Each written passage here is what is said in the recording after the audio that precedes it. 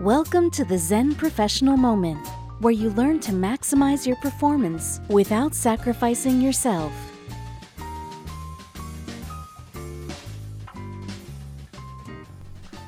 Hello and welcome to the Zen Professional Moment. This is Dan Tricarico, your go-to guy for professional well-being. In this episode, I want to talk about a little something called quiet quitting.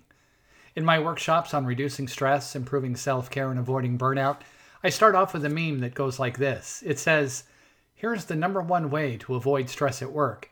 And then just below that it says, don't go to work. I suppose that could work, but it's not terribly practical.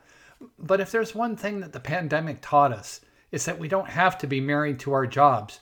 We don't have to be so committed to our professions that we sacrifice other important areas of our life, such as family, friends, hobbies, and pastimes, or simply just finding some time to rest or relax or rejuvenate. But what do you do when the stresses of the job get to be too much? Quit? The thing is, not everyone is in a place to leave their jobs or change their professions. Enter quiet quitting. So what is quiet quitting?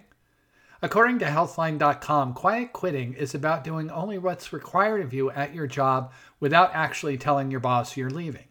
That might mean finishing your work on time every day, always taking your lunch break, or turning down projects that are outside of your job specifications.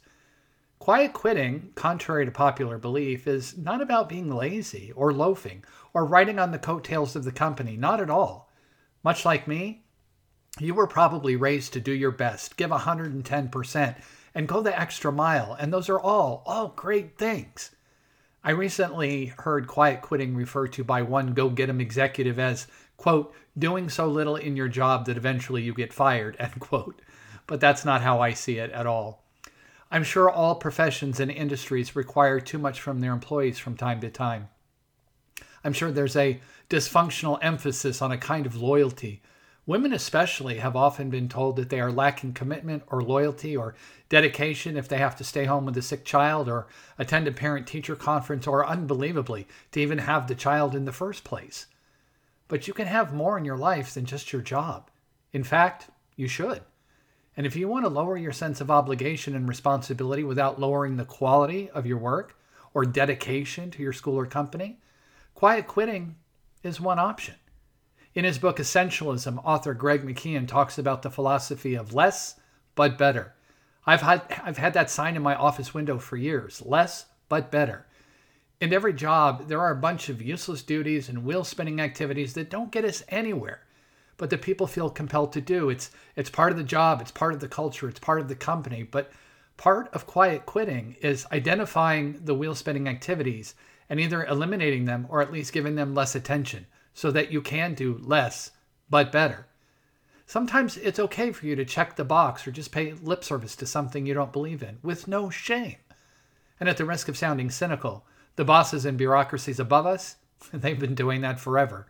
Maybe it's our turn. Now keep in mind that quiet quitting might only be temporary. It's maybe only intended for you to do until you get your sea legs again. But what about climbing the corporate ladder, I hear you say? A teacher I knew used to say, well, everybody makes choices. And if your choice is to do that because those are your goals, that's fine. But just remember, it's a choice.